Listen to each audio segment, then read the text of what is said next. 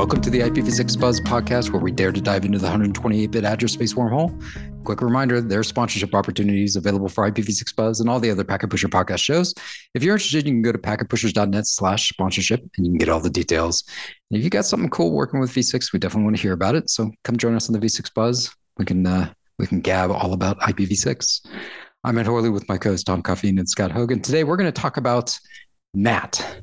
Not like we haven't beaten that to death many times before, but we're going to talk about it very specifically in sort of a pro-con sort of discussion format, because a lot of folks ask us, like, do you even need V6 if we have NAT working properly with V4? Or does NAT exist within IPv6 even? Right? Mm-hmm. And all these sorts of generic sort of like, these are constructs that we're super familiar with in IPv4.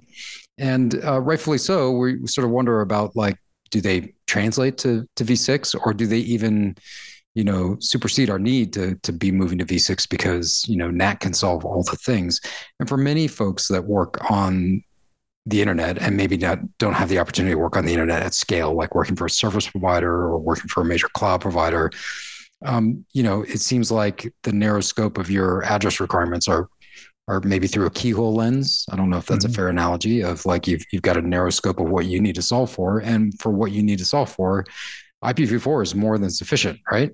In terms of looking through that, and especially because of NAT providing one of the scaling tools that you can use to sort of help you participate in the internet without having to worry about necessarily, a large set of V4 addresses that may be required for you to operate and interact on the internet at scale. Mm-hmm. So I guess maybe the first pro is that NAT helps you participate on the internet. It helped the internet scale, certainly in the early days, and continues to do so. Like, it does a great job even today of allowing exactly that, which is, I've got a small business. I need to be able to, participate on the internet, to be able to do things. But I don't want to go out and buy some crazy number of IPv4 addresses, even if my service provider is going to give them to me. So I will use NAT in some capacity to be able to participate on the internet. And I may even do carrier grade NAT, or NATing twice, right? To get out to the internet. I don't know. What do you guys think? Is it something that we sort of help scale the internet? Yeah, definitely. Because what we're talking about is, network address translation and a one-to-many NAT, or a many-to-one NAT, where you're doing overloading, and people call it port address translation. But yeah, you're using only a single public address for many clients using private address internally, and it conserves your public address space, yet allows those devices to access the internet. The trade-off is you have a device in the middle that has to maintain state of and map the port addresses for the source address or the source port number to the clients that are behind. Right. And so you need a sufficiently large pool of public address space and port space for the number of clients that are passing through that device. And so scale is an issue, but you have to buy that thing that does that function. And I think this is really where you need to make the critical distinction between different market sectors and how they use NAT, because I think we're sort of talking about it generally in the way that enterprises think of it, and scale doesn't really enter the picture all that often. I mean, because you can overload a heck of a lot of addresses behind one address in the enterprise space, and everything still works. But this was definitely a key pain point. Years back when service providers were beginning to adopt IPv6, and carriers and ISPs, and, with home users and mobile devices where you needed to have everybody had to be connected and have a unique address. But unfortunately, you didn't necessarily have an economically scalable way of providing those public IP addresses. And so then, carrier grade NAT or large scale NAT entered the picture.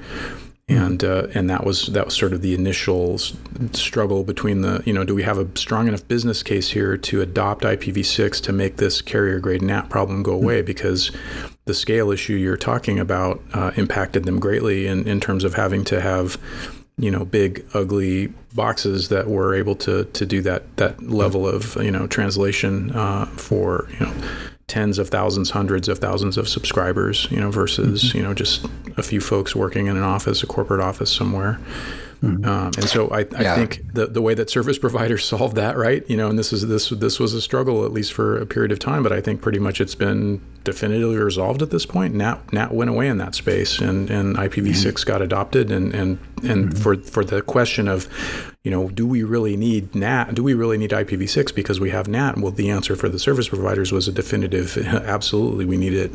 Yeah, because it was difficult for them to do lawful intercept, meet, legal requirements of local law enforcement, and then then the CGN devices were having to deal with things like address plus port or port control protocol or other methods. Yeah. And they scale. And so when you have 100,000 subscribers behind a NAT, all generating hundreds of TCP connections per second, they are all fighting for that TCP port space. And you're really not fighting necessarily for bandwidth. You're fighting for TCP port space and connections and connections per second that device could handle. And you rotate through that port space pretty fast based on the pool of public addresses you have. So, well, I think just as importantly for high availability, then you're running two of them, right? And then unlike maybe a small branch office or even a reasonably sized branch office that the firewall fails and then reboots, the rest of the internet doesn't notice, and the rest of your competition may or may not notice. But if you're a service provider and you have an entire neighborhood or entire city go out because that's large scale NAT device is having issues that day, right? It's not like people aren't going to notice that they can't connect to the internet, and you're going to end up with even though your backbone or your transport could be fine, it's just these end state devices that are providing NAT to be able to get people connected could be problematic, right? Yeah. And Ed, you talked about double NATing. You're doing NAT 444. Right. You're NATing 4.4 at your CPE device at your home, and then the net service provider is NATing again at their internet gateway. And so when you do double NAT, then you have side effects like problems with geolocation or fraud forensics and reputation filtering. Certain applications may work fine with one NAT, but maybe not two. Certainly anything that is embedded in an address, a V4 address in the payload or something like that breaks or needs to be fixed up by an application layer gateway. And there was address space that was specifically assigned for service providers to use for this purpose, the 100.64 that it seems like the cloud providers have lommed onto to tell everyone to go ahead and build VPCs with these networks, which is problematic, which is actually problematic because that as you mentioned, Scott, with that portion of address space, you could actually run into problems depending on what you're doing that conflict with what that double NAT configuration is actually. It's not what it was meant to do. Yeah, it's not what it was meant to be used for. Right. But, because it was chosen that both through, I guess, IN and ITF not to allocate any more reserved address space, what were folks supposed to do in terms of public cloud providing? And so we've already seen past behavior, people squatting on public address space inappropriately. Like, I guess the notorious one was like Cisco's wireless LAN controller, like 1.1.1.1, right? All their documentation, everything else, which is now part of Cloudflare's, recovered, name server, public name server. So you have to, I think it becomes problematic in many ways to sort of, to see that. But I do think in the early days, that really did help with scaling out the internet in general, just to slow or stem the tide of how quickly we were consuming public V4 address space. Because if we had continued to do it at the rate, I don't even know if V6 would have launched. We would have. Yeah, if it wasn't for NAT, we couldn't have scaled the internet, and we would have run out of address space in 97 or something. Yeah, it was like 97, 98 or something like that, or 99. And, literally the early portions of the draft for IP V6 and G wasn't ready. Yes, NG wasn't ready then. So, that's right. So NAT helped V6 gain a maturity for sure in terms of the capabilities and what it would do. A nice long runway for V6, arguably. Yeah, or maybe that was to its detriment. I mean, depends on, fast innovation might have been better for V6 in some ways. Depends on which day you ask us, right? But one thing with the initial rollout of V6 in terms of back in the day when NAT was sort of appearing on the scene to potentially save the day for V4 runout. There was always the argument around V6. You could say, well, from a practical operational standpoint, it's preventing this bad thing from happening, but what are the good things that it's providing? And of course, the end-to-end model is often referenced in answer to that question. Restoring the end-to-end model of the internet, where one device as an endpoint on the internet can communicate directly to another device without having these, intervening NAT gateways, as you suggested, NAT 4.4 or NAT 4.4.4 or NAT 4.4.4.4. Oh wait, that last 4 was just a typo. But I just with the end-to-end model, are we any closer to that, or is that even something? Do we need it? Do we need it? What is that? And is it something that's worth talking about in this context? Yeah. Because we handle the source address changing in transit by using protocols that are accepting of that, and we use HTTP, HTTPS, and as long as the server isn't too picky that it's talking to about the source address of who's making a connection to it, it probably works. So client-server type web-based communications probably works fine. But maybe a NAT prevents maybe client-to-client or peer-to-peer communications. But then we also have dealt with those types of protocols like voice over IP protocols like SIP with stun and turn and ICE. We've adapted the protocols to deal with the fact that the source address changes, and to share in an out-of-band way the address that we intend to use and what it really is on the inside. So we have fixed up our protocols in other ways to deal with NAT. Hasn't prevented you from doing peer-to-peer file sharing. Right. It just accommodates for the fact that NAT may be occurring as part of that, and has ways to sort of, open up connection session state information across a NAT related device, right?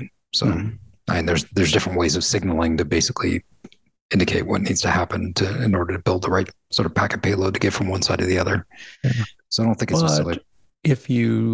But the other side of the coin is if you were running a server and you were an online.com retailer and you were doing fraud prevention, fraudulent credit card purchases, and you wanted to track back the source, the client IP address, if you could be guaranteed there was no NAT in the transmission path, then you would have assurances that the address that was connecting to you was authentic and legitimate and hadn't been modified in transit. Then you might give you an advantage in fraud detection, maybe. Yeah, there's definitely that as a plus side. I mean, I think the end-to-end principle, like we've moved so far away from it, it feels very foreign to be trying to move so close back to it, right? I guess I think there's definitely advantages of moving away from too many layers of NAT, as it would be NAT 4.4.4, 4.4.4.4. Like getting too down the rabbit hole of both source and destination route NAT configurations that could really make things difficult. Yeah. But I think a singular end-to-end principle, I don't know if everyone's bought into that yet, just from a security standpoint and how you're exposed on the internet and things of that nature that enter into that whole conversation. I mean, it's at every NAT point, you create a boundary between two address spaces. Right. And so it creates kind of a bubble. And within that bubble, between two NATs or between clients and their first hop NAT, the first NAT they might encounter, they can do peer-to-peer. They have, there's no modification of the address when they talk to each other within that bubble. And so, NAT creates these little bubbles where the addresses are unique within that realm, within that routing domain, or between those NATs, the address is unique, and peer-to-peer is allowed to operate there. And plus, we do peer-to-peer within the home or within the enterprise, and that can certainly be done because there's no NATing done inside the core of that. It's done at the edge. It's done at the boundaries. Yeah. That makes sense to me. And then it still allows for whatever managing device is there to determine whether an end-to-end communication might be appropriate, right?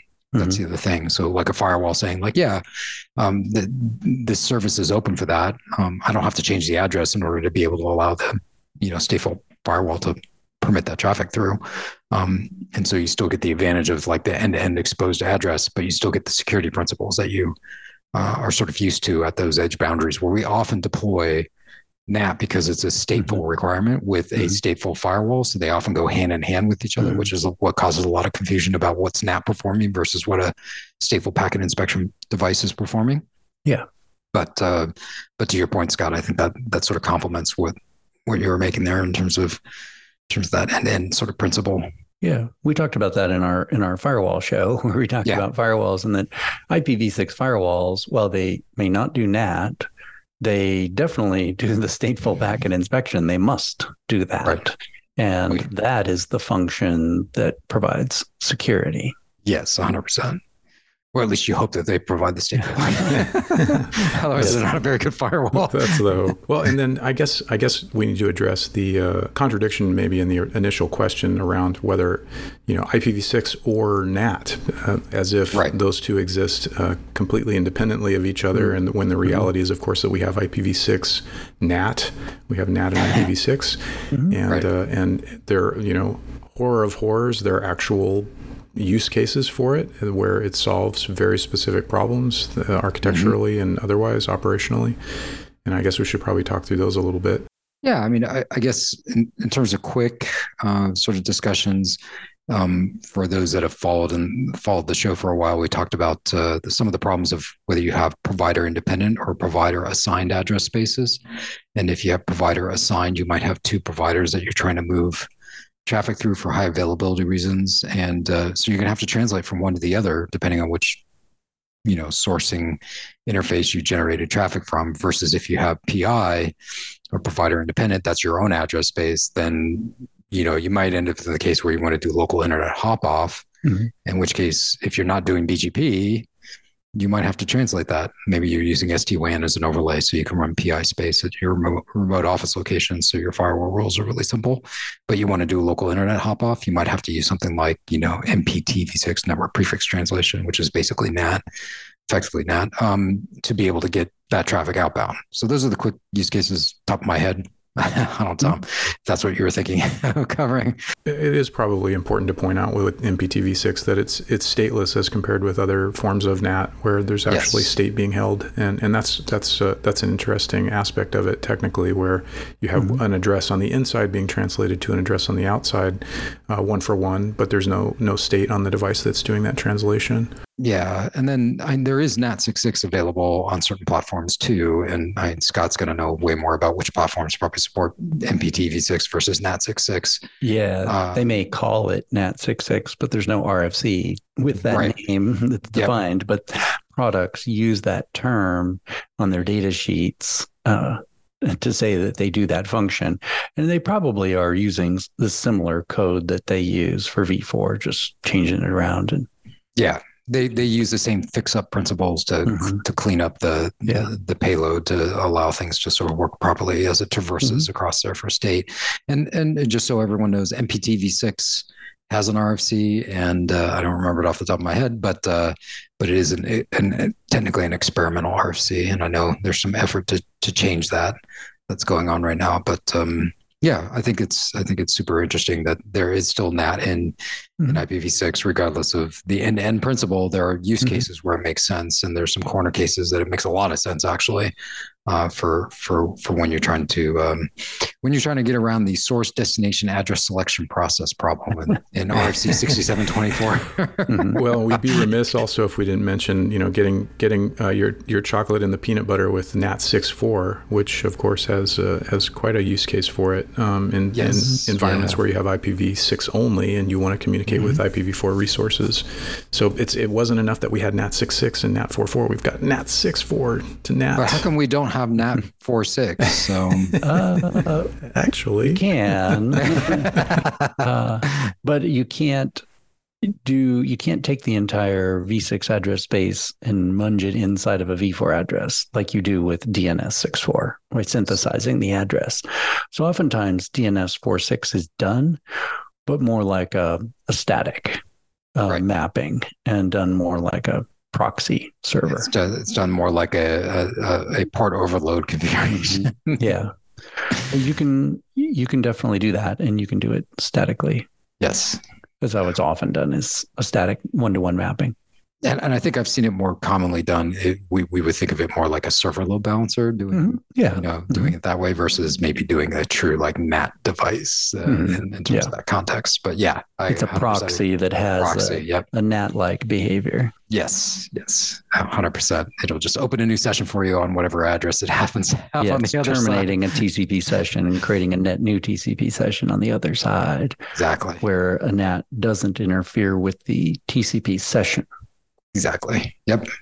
It's paying attention to it because it's stateful, because it has to look at the sequence number, acknowledgement numbers and stuff, and TCP source and destination port numbers to maintain that state.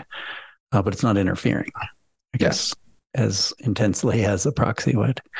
Well, what's another pro for NAT? I guess one of the other things that everyone I hear over and over and over again as well, it just gives me a simple internal numbering, and I don't care what the numbering is of anyone else's network. I only care about the numbering for my network, and because of that, I don't have to worry about it. And then I just translate to whatever I need to be doing on the outside world to talk to whoever, whether that's a partner, whether that's my service provider, whether that's my cloud provider. I don't care.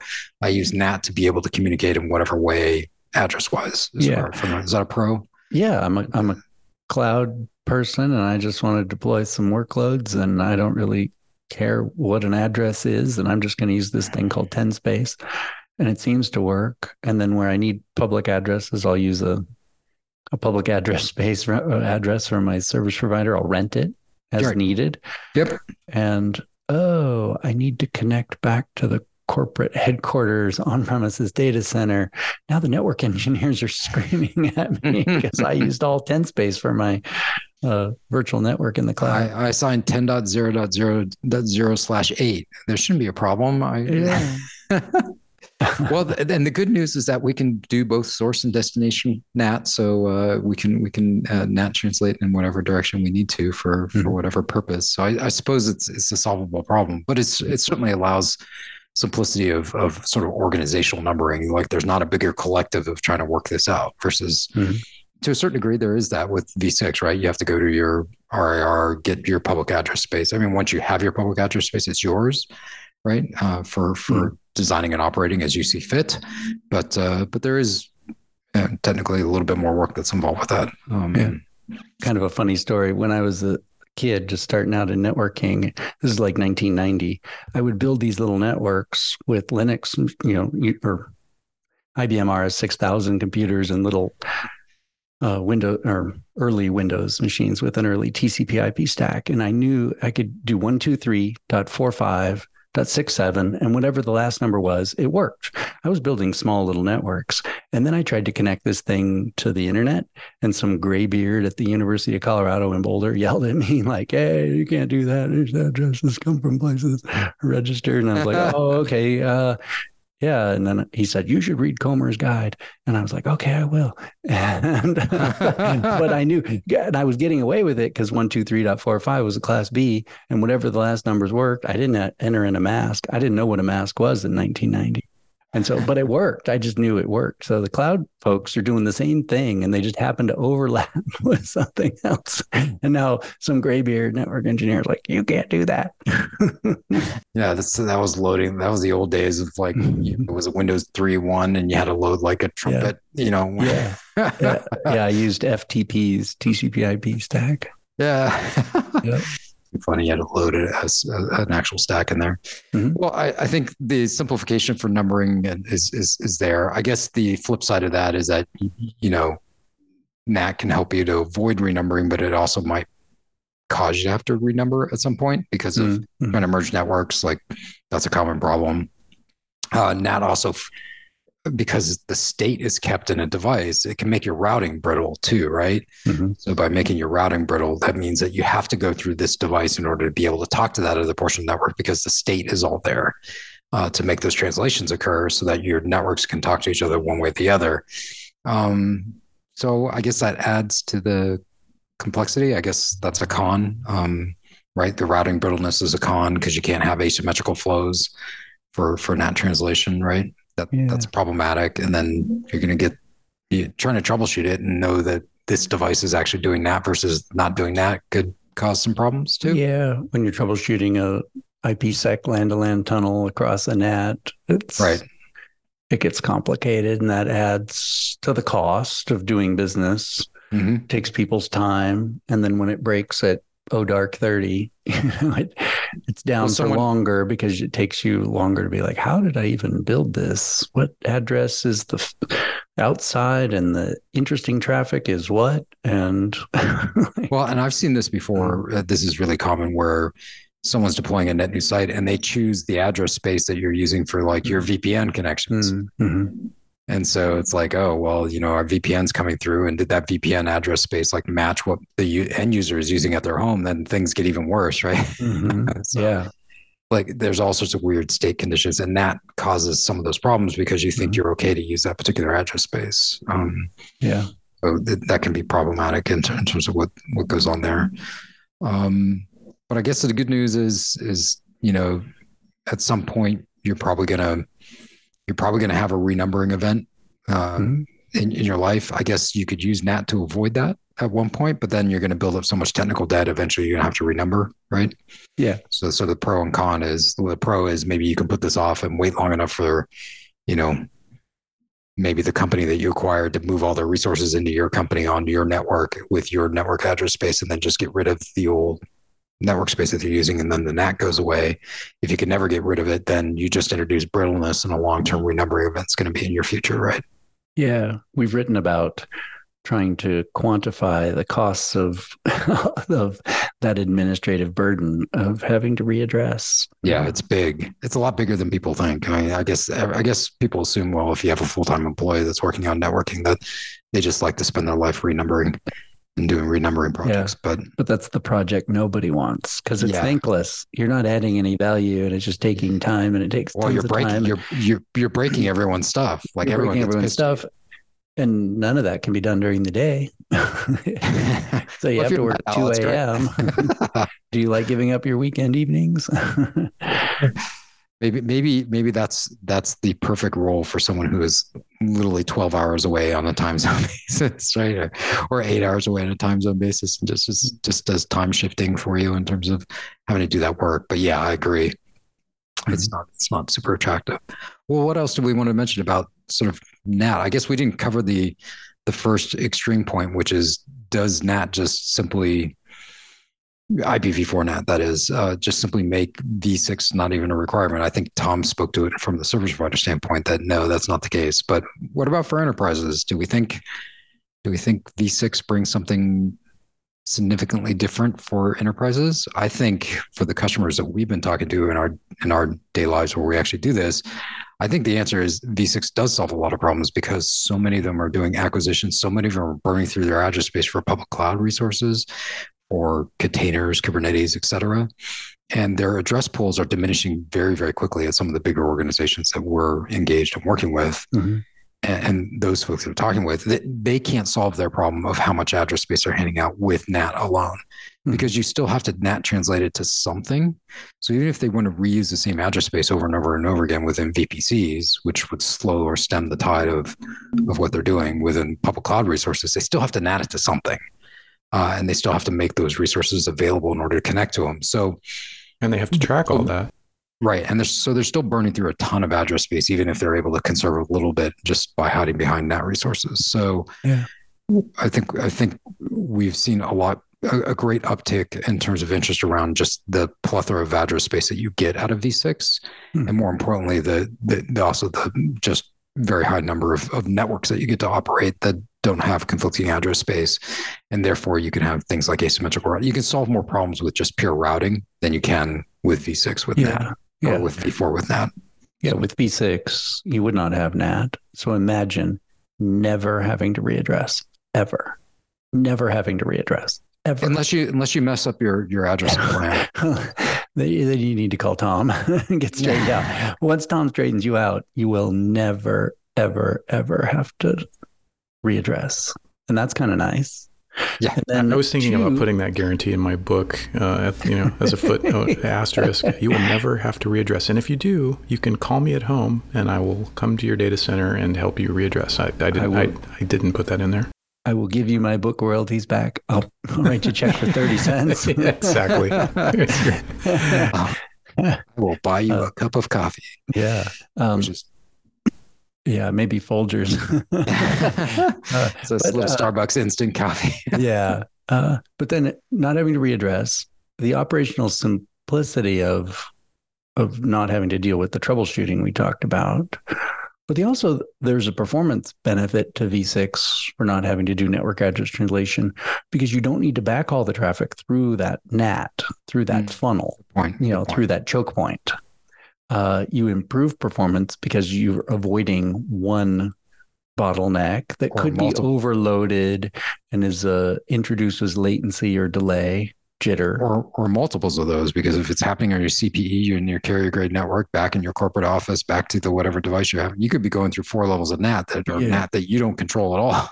Right? And you're backhauled and maybe the NAT is in a different city.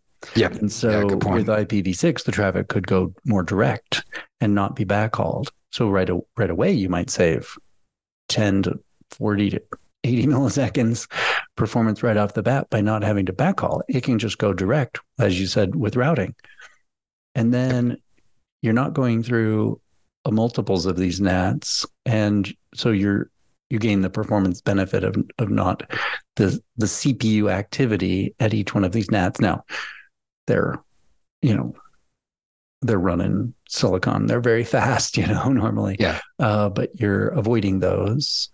You're avoiding any connection loss, packet loss that might exist from an overloaded NAT.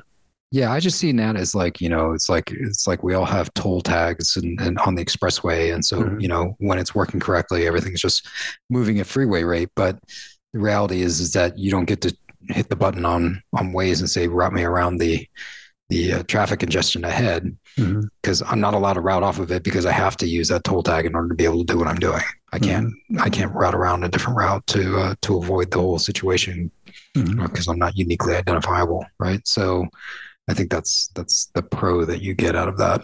Yeah. So V6, you might have a slight performance improvement. Yeah. You can off-road and avoid all the problems. Yeah. Flying car right over. Well, was there anything else we wanted to cover, you guys? I think this is a super common question, and we cover this on an ongoing basis, just in conversations a lot. So I think it's sort of nice to be able to park all this in a show and sort of point people to this instead.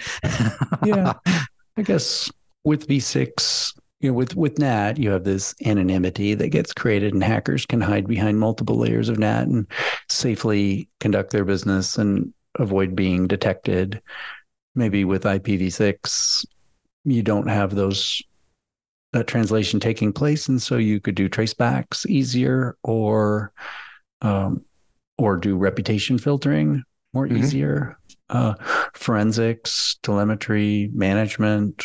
The address you're dealing with and troubleshooting with is the real address of either the client or the server. Right. No, I would agree with that.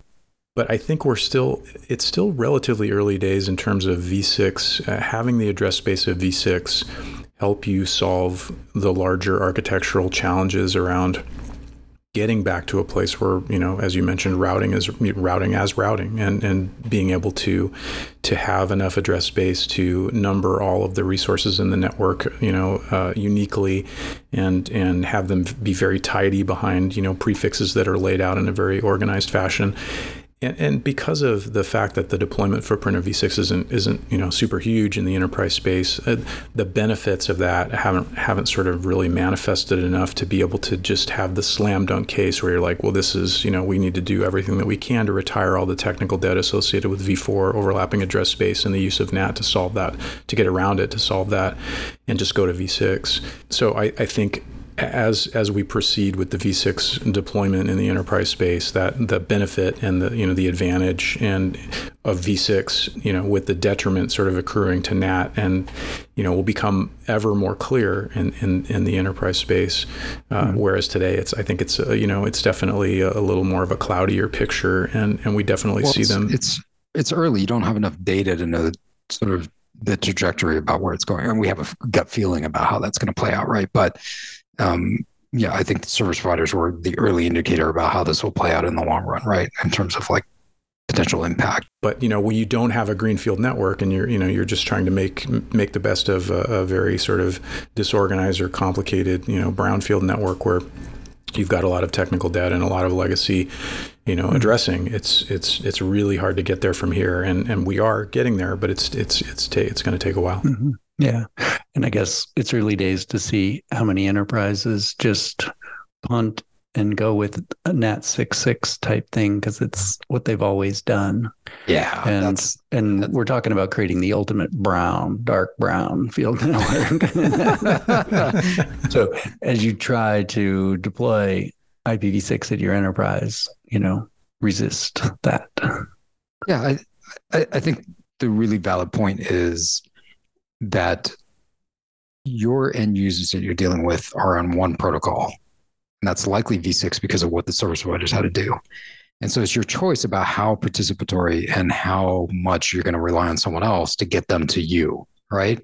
Mm-hmm. And I think economically, eventually the tide's going to turn to say, like, we just need to speak to them in the native protocol that they're already talking. And then eventually that just moves in as more and more resources realize that that's what's happening. So I think, steady as she goes, it's going to happen regardless, but it's not going to be an overnight thing. And I think there's going to be some lessons learned by folks who maybe do NAT incorrectly on the V6 side and maybe get some surprises that they weren't expecting. Yeah. It's definitely not either or. You have to use V4 NAT. There's no other way to live day to day. Yes. And exactly. You have to deploy IPv6. You have no choice. It's an inevitability. So you might as well start now. And I think the challenge for people is that thought process that we've always talked about, which is IPv4 thinking. Bring your IPv4 thinking forward with us in our V6 design when it doesn't necessarily match up with the realities of what you can or can't do. Mm-hmm. So I think that's the challenge for everyone. I guess we leave it at that, right? Stop your V4 thinking.